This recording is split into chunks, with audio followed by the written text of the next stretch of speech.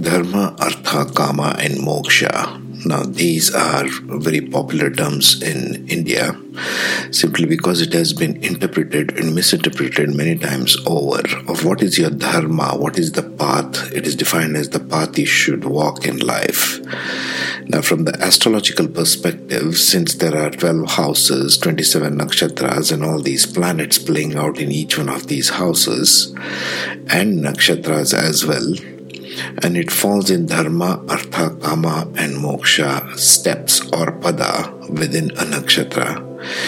Your soul basically is doing nothing more than playing out in prominence or in dominance of any one of these themes. That means to say, your soul might be playing out more of Dharma, more of Artha, more of Kama, or more of Moksha, depending upon what majority of planets or points are playing out. Right? There is nothing like you have to do something else other than what your soul is telling you via your astrological chart. You're already doing it by default. You're already following your path.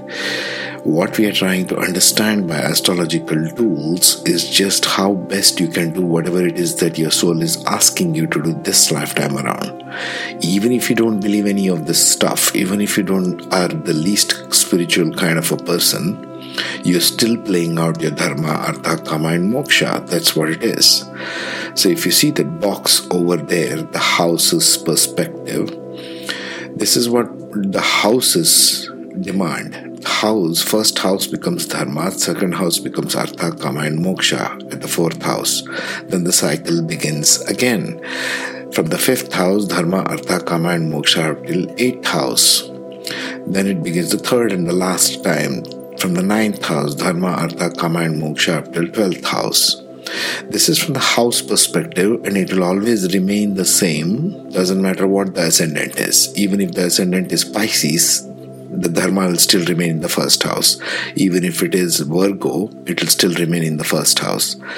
So from the house perspective, Dharma, Artha, Kama, and Moksha play out like this. In every chart, it will always be the same. It doesn't shift just because the ascendant shifts. The ascendant of Virgo is more like Artha, more like means, right? Virgo is a grounded sign. So it's an earthy sign. Even if house 6 appears in the first house in Dharma, it's Dharma to do that. You understand what I'm saying? Now let's see from the nakshatra perspective. I've just taken Ashlesha as an example over here. Now in every nakshatra we saw 4 padas, 4 steps it takes, which is Dharma, Artha, Kama, and Moksha. Ashlesha goes, for example, from 16 degrees 40 minutes of Cancer up till 30 degrees of Cancer. This is the finishing up of Cancer zodiac. And in Navamsha, it plays out from Sagittarius all the way up till Pisces. That's what Ashlesha Nakshatra means. Now in there also you see the Dharma pada, Artha pada, Kama pada, and Moksha pada, the 4 steps. That means to say every Dharma pada of every nakshatra will always be a fire sign. In this case, it is Sagittarius. The Artha pada will invariably be in Navamsha, an earth sign. In this case, it is Capricorn. And Kama pada in every nakshatra, in the third pada, will invariably be an air sign. In this case, being Aquarius.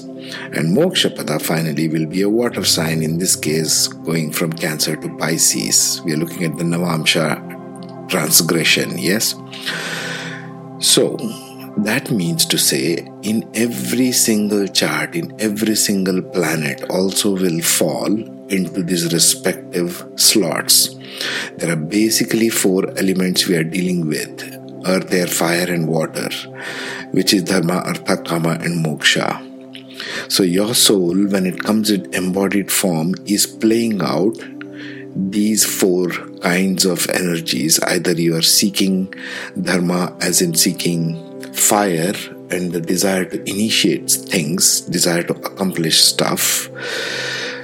Artha as in you're trying to get the means to accomplish something, the materialistic means that you need to accomplish something in this physical world. Kama means you are here to fulfill more of your desire factor, whatever the desires might be. Sometimes the soul just comes to fulfill some desires, some leftovers from past lives, kind of, so to speak. And then there's the moksha sign, which finally distills everything into an emotion. Whatever we do in this physical world is finally to derive that final quotient of emotion, which is what moksha means. We are not speaking about spiritual kind of moksha, which is liberation from birth and death and all that kind of stuff.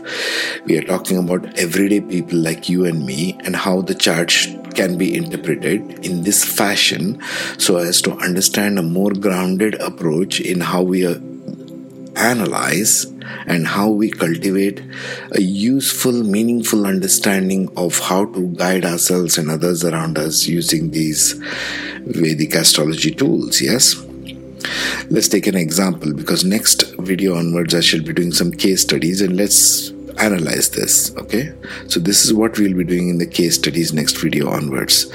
The example is given over there of a birth chart, right? And as you can see, from ascendant right up till Pluto, there is this P with a hashtag. This is the pada which it takes. The planet and the ascendant takes that particular pada. So if we take a dominance of the padas this person has, it is more of number 1, as you can see. So this person is more interested in initiating stuff. They are the kind of initiating energy. They have more fire element present in initiating. The planets, wherever they are deposited in any one of these houses, the 12 houses, they will give us the signature of what the drive of the individual is. They are the initiators of something.